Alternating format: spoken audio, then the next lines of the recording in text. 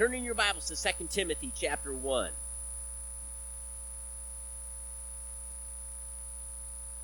2 Timothy chapter 1.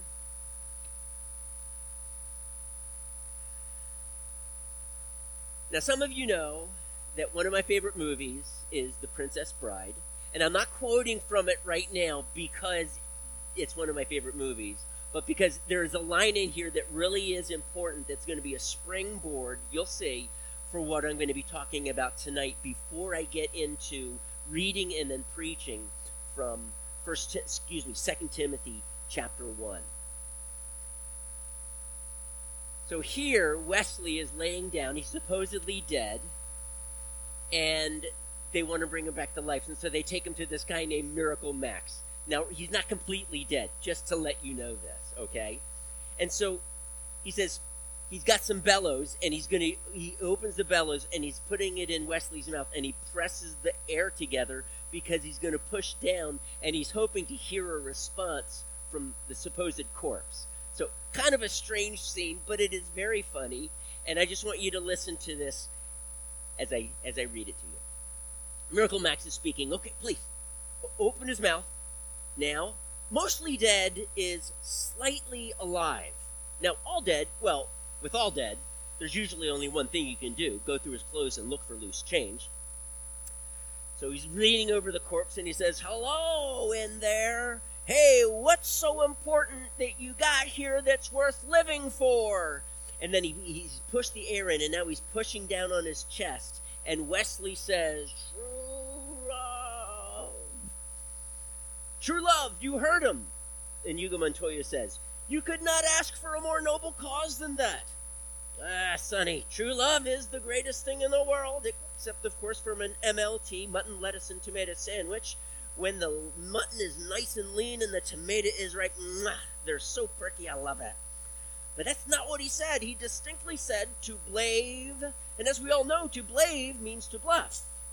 So, you're probably playing cards, and he cheated. And his wife's coming out and says, "Liar, liar." So anyway, it's a funny little misunderstanding, and the whole idea is the question that Wesley asks that, it's the whole scene is silly, but the question he asks is, what's there in life that's worth living for, or that's so important? What's there in life, or how does he say it? What's so important? What you got here that's worth living for? And that's my question for us tonight. What are you living for? This question is at the heart of what Paul's charge to Timothy is, though he never asks that question. Timothy, what are you living for? That's really what he's saying through all of this. Perhaps, in all honesty, there's a bit of Timothy's hesitancy in answering that question that we all share in. Let me now read to you 2 Timothy chapter 1, verses 8 through 18, the end of the chapter. So do not be ashamed to testify about our Lord, or ashamed of me as prisoner, but join with me in suffering for the gospel by the power of God, who has saved us and called us to a holy life. Not because of anything we have done, but because of his own purpose and grace. This grace was given to us in Christ Jesus before the beginning of time, but it has now been revealed through the appearing of our Savior, Christ Jesus, who has destroyed death and brought life and immortality to light through the gospel. And of this gospel I was appointed a herald and an apostle and a teacher. That is why I am suffering as I am. Yet I am not ashamed, because I know whom I have believed, and am convinced that he is able to guard what I have entrusted to him for that day. What you heard from me, keep as the pattern of sound teaching, with faith and love in Christ Jesus. Guard the good deposit that was entrusted to you. Guard it with the help of the Holy Spirit who lives in us. You know that everyone in the province of Asia has deserted me, including Phygellus and Hermogenes. May the Lord show mercy to the household of Onesiphorus, because he often refreshed me and was not ashamed of my chains. On the contrary, when he was in Rome, he searched hard for me until he found me. May the Lord grant that he will find mercy from the Lord on that day. You know very well in how many ways he helped me in Ephesus. Now he mentions Ephesus because Paul first ministered in Ephesus around 56, 57 AD. He actually lived there for 3 years. Timothy was there with him. As he ministered there for those 3 years, there was a riot towards the end, and he basically had to move on, fleeing for his life. He was almost killed, dragged into the theater, fled for his life. On his way, going around in his third missionary journey, he comes back, does not go into Ephesus, about 30 miles away in Miletus, and he calls the elders to him. It's a hot zone. He doesn't want to go in there, but he calls the elders to him, since that's what he was wanting to do anyway. 5 years later, he goes into Ephesus. Now, I don't know what that experience was like. Timothy is with him. He leaves Timothy there, and Timothy begins to minister more in that city, raising up leaders. Paul moves on and writes to him, 1 Timothy, and then later, from Rome, in a dungeon, he writes 2 Timothy. Paul is chained like a criminal. Timothy is more than likely still in Ephesus, and he knows Onesiphorus and his household, and apparently Onesiphorus ministered to him very much while he was in Ephesus, and even when he was in Rome. We'll get to that later. Now, last week, I mentioned that Paul challenged Timothy in these first 7 verses to fan his gift for teaching and evangelism into flames. Apparently, over time, he had acquired a level of timidity or uncertainty or even a fear. That's what that word timidity really means. It's even translated terror in one instance when Jesus is calming the waters, the sea. And the disciples are terrified. Same Greek word here. So this fear causes Timothy to pull back, and he's not sure how he can help Paul. And Paul is basically saying, hey, let me call out that sincere faith that I saw in your grandmother and in your mother. It's in you. I'm going to call it forth. Now, come on, Timothy. Fan that gift that was given to you when the body of elders laid their hands on you. And it's a gift of apostleship, which would basically be leadership, church planting, evangelism, pastoring. It's like a mixed bag, but being a father in the faith, even though he was young, being a father in the faith to these people in Ephesus. And he calls it forward because he sees that there is a fear, a stepping back in the midst of trial and persecution from speaking and proclaiming the gospel as Timothy knew that he needed to. And so he says, you have the Spirit of God in you, and it's a spirit of love, a spirit of power that will empower you in doing this, proclaiming the gospel, a spirit of love for others that is so intense it overcomes fear, and a spirit of self-control that refuses to allow emotions to lead you. Have you ever had your emotions lead you? Come on, like every single one of us. Timothy, don't let that happen. The Spirit of God in you will empower you. In hard situations, church, it's so easy to cater to our emotions. Timothy was doing this. Now this week, my question to you, and I'm actually entitling the message, what are you living for? And if we read between the lines, I believe that is the question that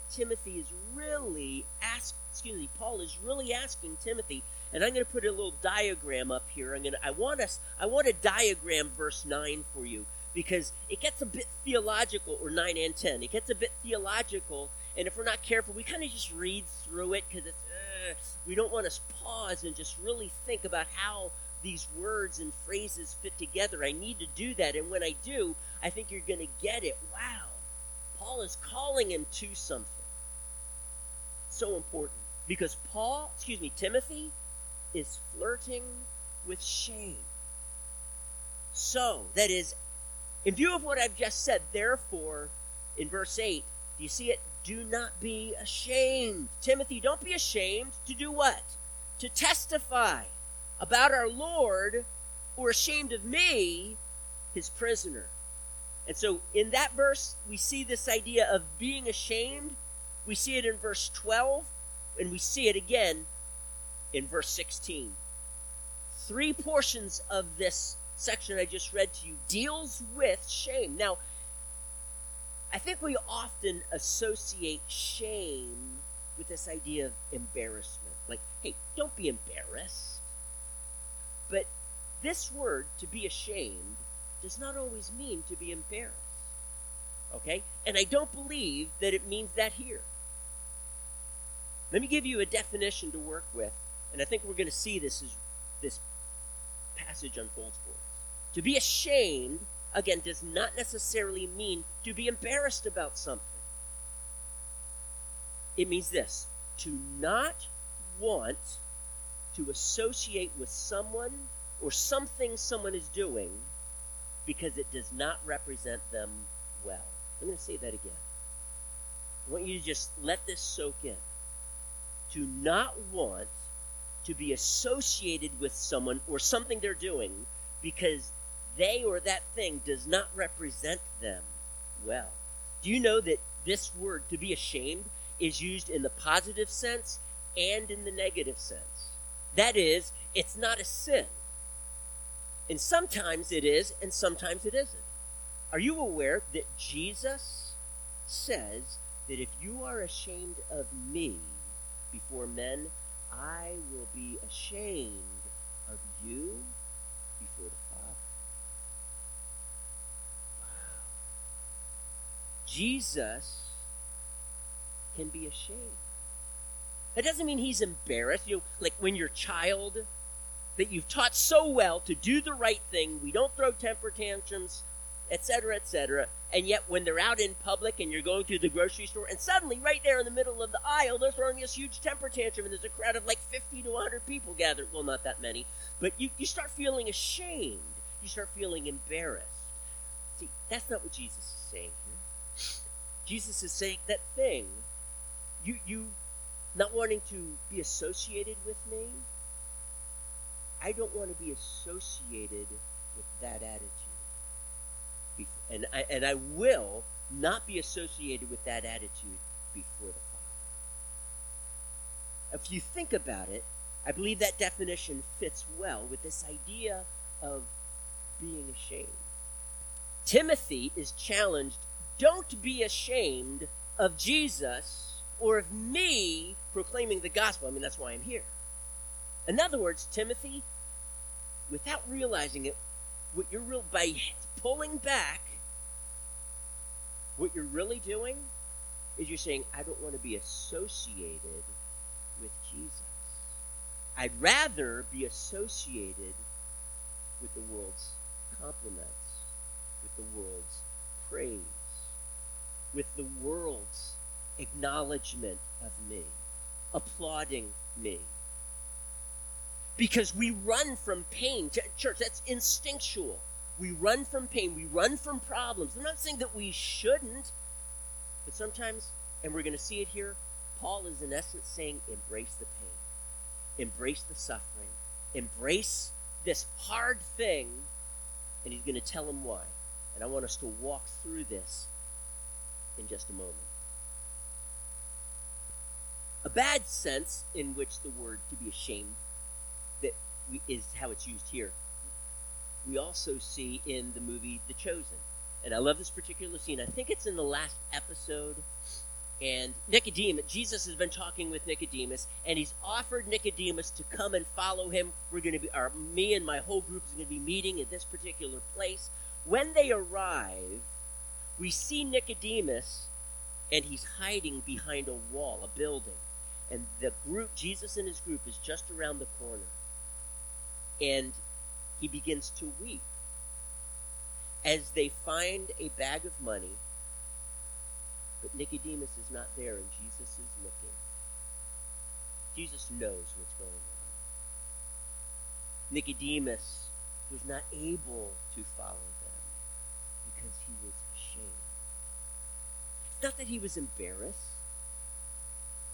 He was hiding because he realized the cost of following Jesus would mean denying all of the praise of men, especially the Pharisees. He himself was a Pharisee.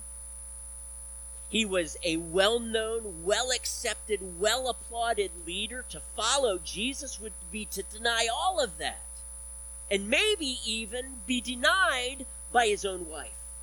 And he counted the cost, and he said, the best I can do is this offering. And so he leaves him money, which was a generous heart. But what Jesus was really looking for was Nicodemus giving of himself. And Nicodemus is ashamed.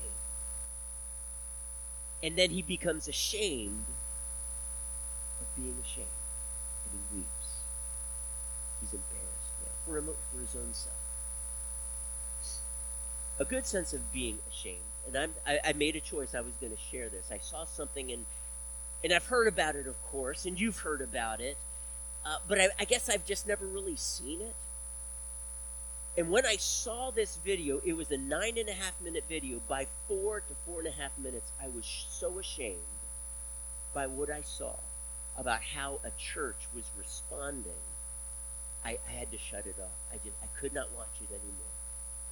A very well-known person. If I mentioned his name, and I've just chosen not to, if I mentioned his name, every single one of you would know who I'm talking about. You would know him.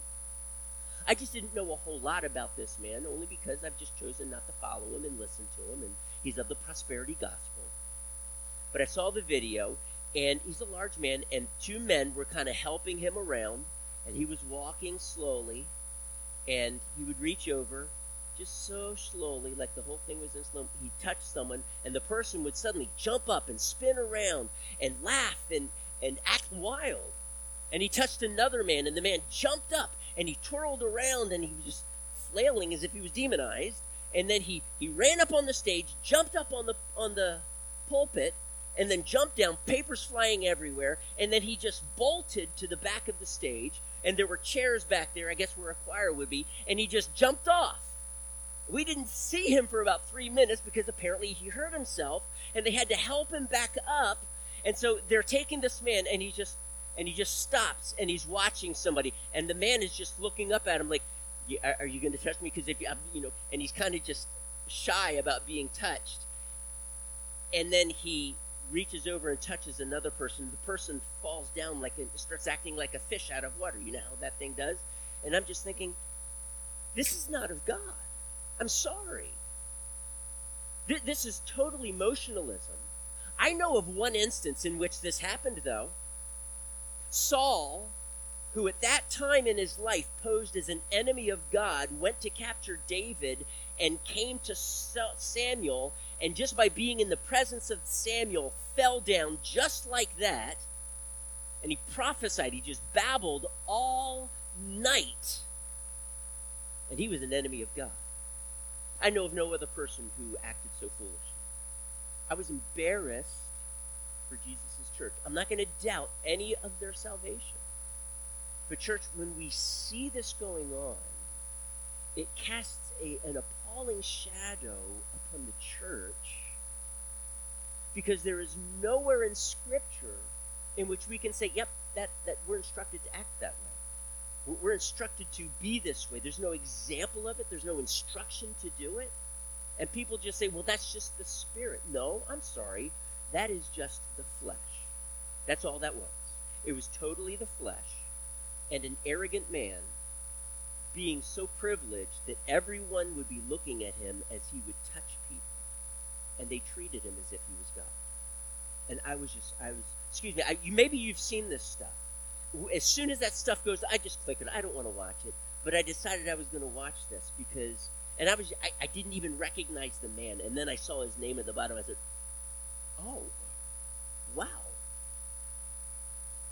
That type of shame, I believe Jesus was ashamed. That type of shame is not an embarrassment. It's something that says in your heart, I don't want to be associated with that. Do you understand shame? Timothy was wrestling with this. Paul calls it out.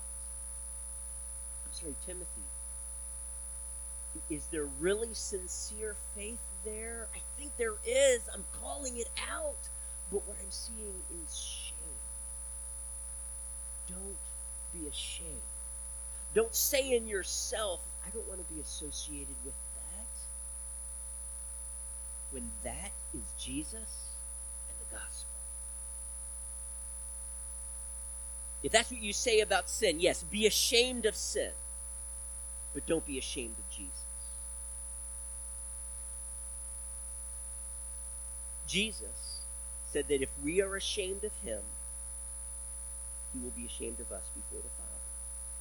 See, our actions do not represent Jesus well in those situations, and he does not want to be associated with that. He's not rejecting, he's not sending people to hell. That's not what he's getting at here. Unless their heart truly is unbelieving. And so what I want to do right now is, as we get into the next verse, so he's calling Timothy out, putting his finger on this issue of shame.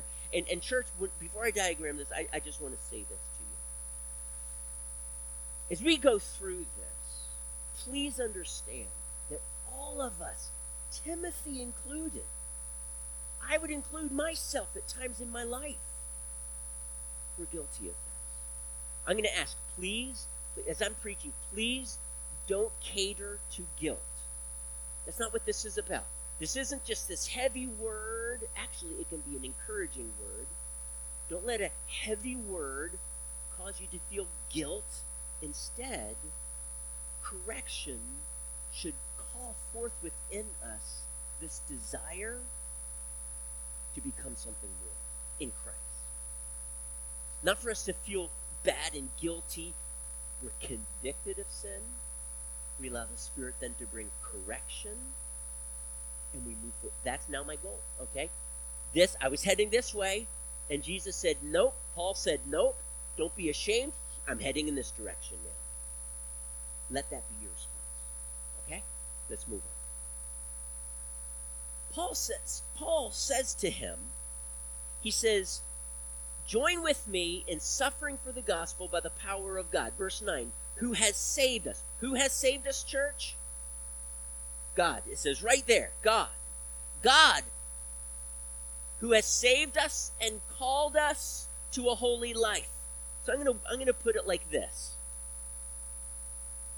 He has saved us and called us to a holy life.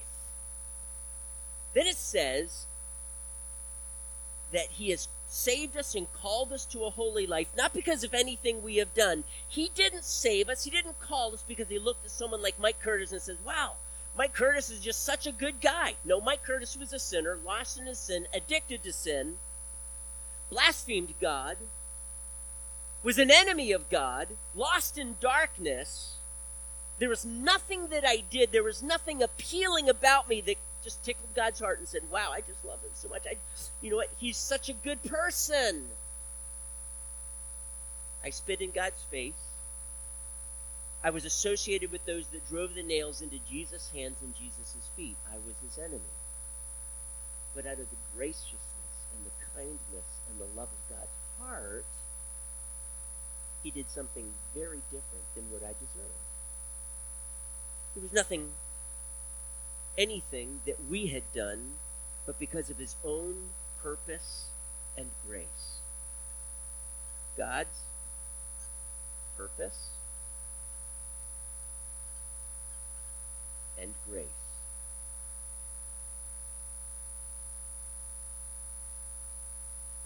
God's purpose and grace. God's purpose, he called me. Out of God's purpose, he called you. He saved you. That tells me that it says even before time began, from all of eternity, when God created the universe, that's when time, as you and I know it, that's when time began. Before that. Whatever it's like outside of time. That's when God purposed to save you and to call you to a holy life. I'm sharing this with you because if you're a believer, God has a purpose for your life, and he doesn't just have a purpose, he has the grace that he gives to you every day to walk in that purpose. That grace basically is an empowerment from God. Remember, grace is everything that God has that we don't, but desperately need. That's grace. God has this ability, this empowering that he gives to every single one of us for us to fulfill his purpose, to be saved and called to live a holy life. We need to unwrap holy life. And why does he even bring it up in this conversation? I'm going to come back to that. So, this grace, this purpose, before time itself, so I'm going to just put it this way, before time, and it is now revealed in Jesus. So before time, now.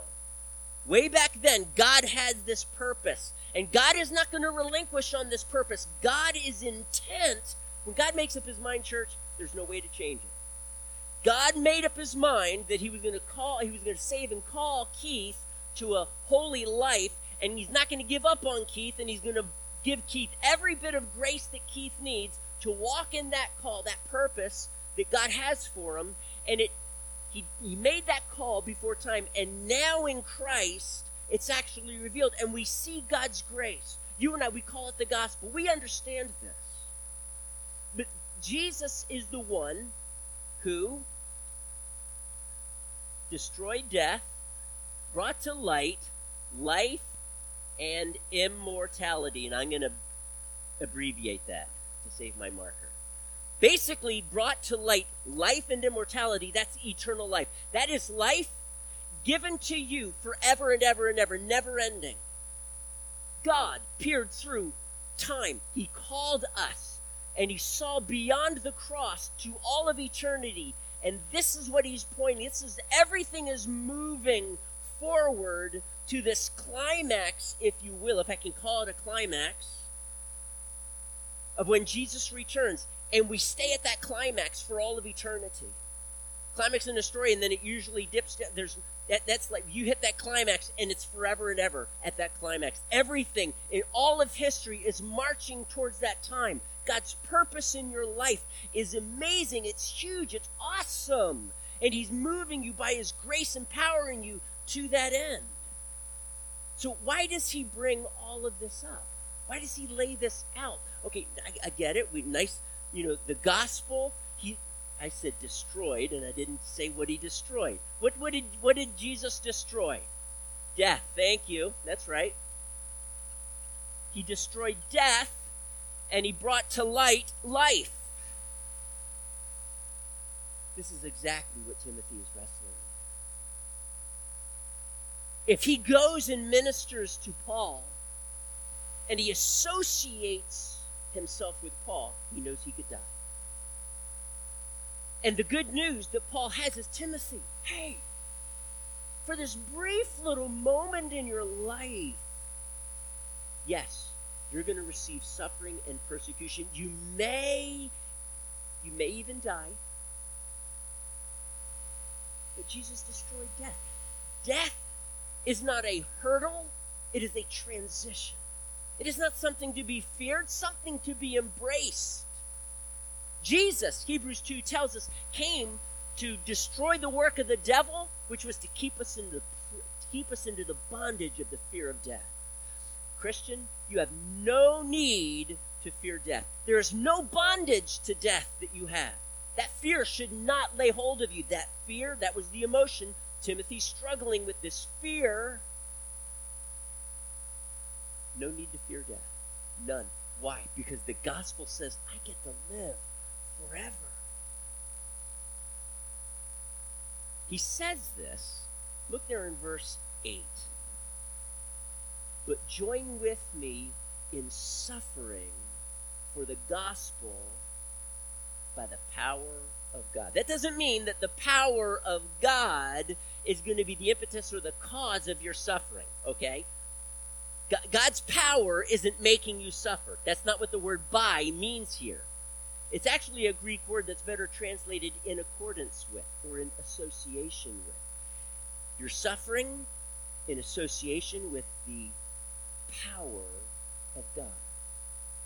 In other words, when you embrace suffering, God's power embraces you. When you embrace suffering and you welcome it and you're not afraid of it, God empowers you. We're creatures that step back from pain. I get that. That is so natural. And it's not necessarily wrong. Paul fled persecution. But there were times in which he knew that if he did something in proclaiming the gospel, he would be persecuted. He preached in Lystra, and they took him outside and they stoned him, and they thought he was dead. He knew that by doing this he could die, but he embraced it. He embraced suffering. Paul tells Timothy, embrace suffering. That's what it says there. Join with me in suffering. Hey, come on to Rome and join me in my prison cell. Embrace sufferings, Timothy. Don't be afraid of it. I think, however, we tend to be afraid of suffering. We tend to step back. We tend to be shy. Let me just say that, yes, this is talking about the possibility of persecution, of being placed in prison. That is true.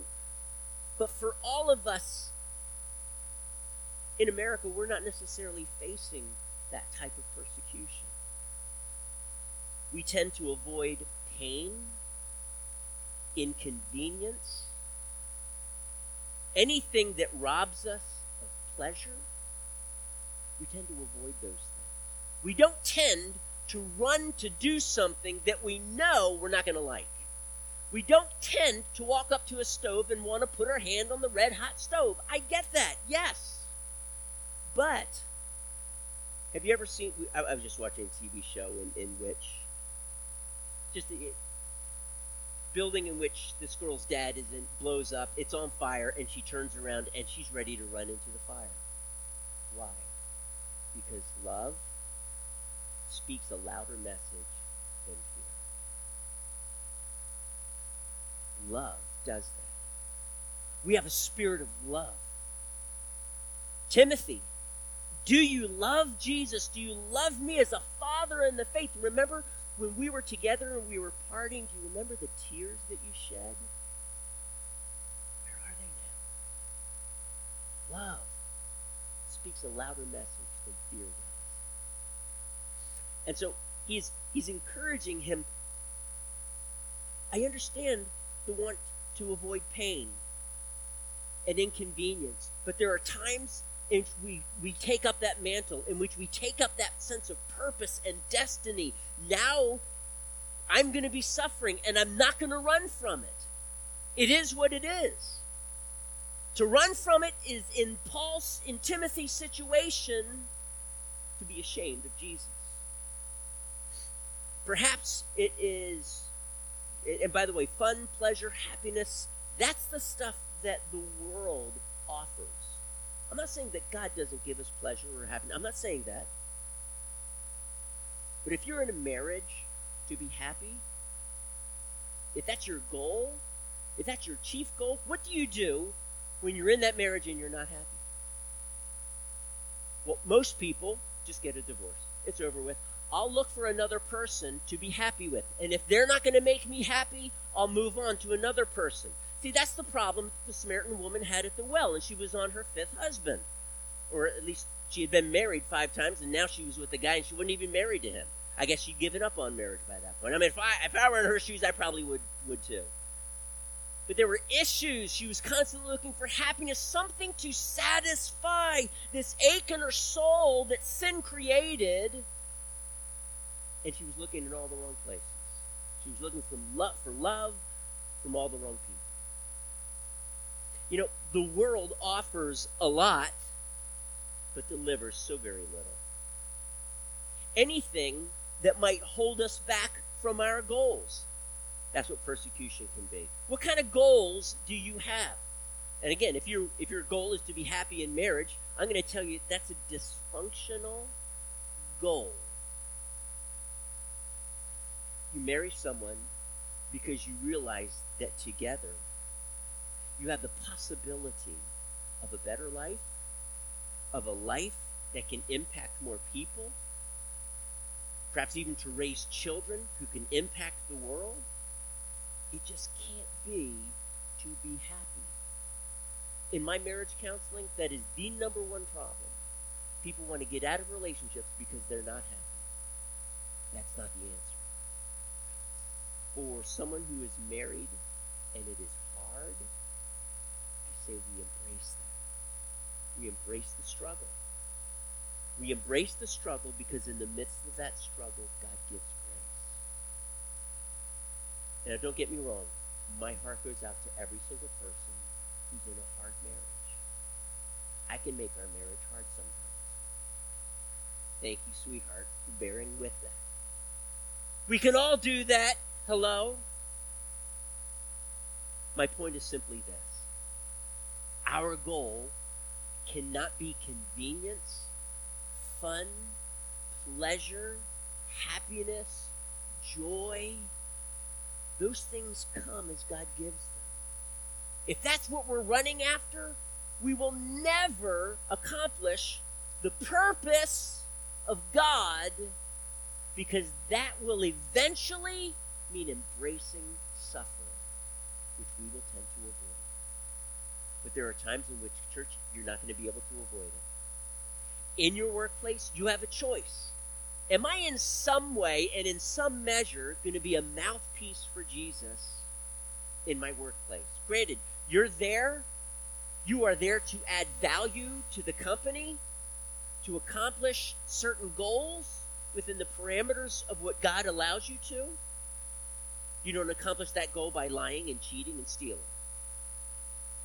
But within the company's guidelines, God's guidelines, you accomplish a goal, you work hard at it as unto the Lord and not necessarily for men. But your goal, your mission, your purpose, ultimately, is to shine Jesus. It has to be. And if shining Jesus costs you your job, and there's a tactful way to do this, by the way. If shining Jesus costs you your job, then you embrace suffering. You know, I mentioned Kate. She was employed by the state. She was a professor at the University of Central Florida. There were certain guidelines, certain rules, certain things you couldn't do, certain things you had to do. And as a Christian, her goal was, yes, to accomplish that goal of instructing the kids in English, writing, whatever the class was. But her higher goal was to represent Jesus in everything that she did. And is there some way that she could impact her class for eternity? And she would not be able to preach from the front of the class. How could she do this? So she came up with a plan. When she would have students, and apparently throughout the semester, every student, she'd have to see every student. She had certain things on her desk. When they sat there was no way you could not notice it. Certain things on her desk that would maybe even ask a question that would be thought-provoking. This opened the door for numerous conversations with students after they were done, because they would ask her the question.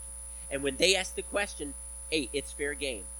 So she prayed, she even fasted, and she said, God, in this impossible situation, how do I let my light shine? How can I not be ashamed of Jesus and the gospel? How can I be bold?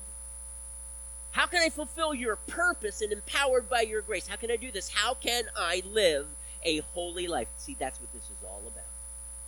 Representing Jesus well, not being ashamed of him. That, if that is your consuming goal, your consuming passion, you will inevitably live a holy life because you want to represent Jesus well. And that's what she wanted to do. How do I do this, Jesus? Show me. Jesus, if you were in my shoes, what would you do? And as she prayed and prayed and prayed a lot, God gave her some interesting ideas. And I remember asking her on a couple of occasions, so how's it going and what kind of things are you doing? And she laid out just a really simple strategy. And it opened the door to share the gospel to some degree on numerous occasions. You see, in your workplace, just pray. Ask God, is there a way that you can represent Jesus? Maybe during lunch, going out to eat lunch, and that's when you share your testimony. Or after the work, as you're building friendships, after work, you invite them to your home, and that's when you get to know them. That's when you get to ask them questions, and as they open up these huge needs in their life, you have the privilege of loving on them and pointing them to Jesus and letting them know Jesus is the answer to that hurt and that need in your life. In fact, he's the answer to everything. And you get to share Jesus in the gospel. So I'm going to tell you, there is a way. Always there is a way. But it's up to us to find that way, instead of being ashamed. Paul goes on. Well, I just looked up at the clock and I realized how much time has gone by. Paul says, I am not ashamed of the gospel, for it is the power of God unto salvation. I'm going to just tell you this, church.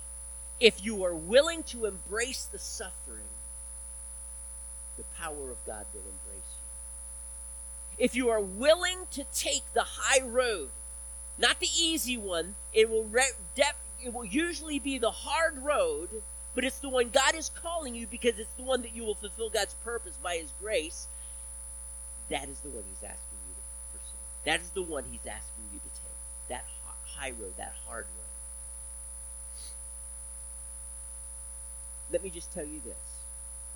Instead of pulling back from the pain or potential pain or potential difficulty or even the potential embarrassment or potential rejection or being passed over for a promotion because you're a Jesus freak, because you love to tell people about Jesus.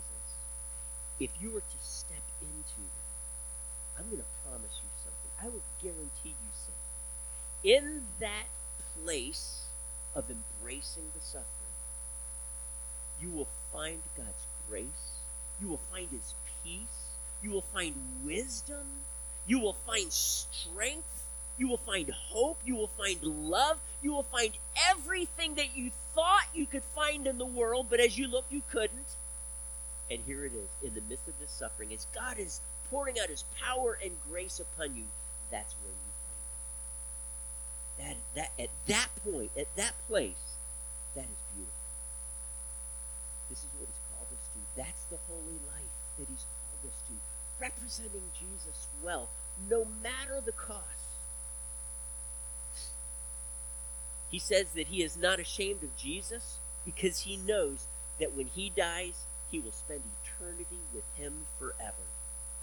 Others, like Phygellus and Hermogenes, I hope I'm pronouncing those names right, they were ashamed.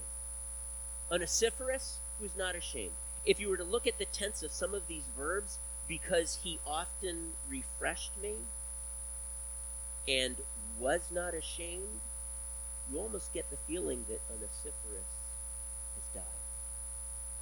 It doesn't say because he has refreshed me. Has means he's done it in the past and he has done it up to the present.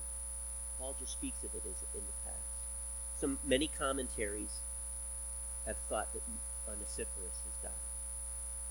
And that's why he says, may God bless him and may God be merciful to him. It might cost you your life. In our day, it might cost you your job. It might cause disruption and disunity in your home, especially if your spouse doesn't know Jesus or is not walking with Jesus. It's going to cost you something, but Jesus said, I didn't come to bring peace, but do you remember what he said? A sword. I came to bring division. I came to be what divides people. I came as truth that people will either choose to embrace and cost their lives or to reject because they don't want truth. That's what Jesus came to make people make up their minds. Who are you for? Are you going to follow me? Or are you going to abandon and follow what you think is the truth, but is really a lie? Can you just stand with me? I'm kind of cutting things a little short here. We're going to have communion. The children can come in if maybe someone could tell them. But church, I want to ask you, what are you living for? What are you going to spend the rest of your life doing?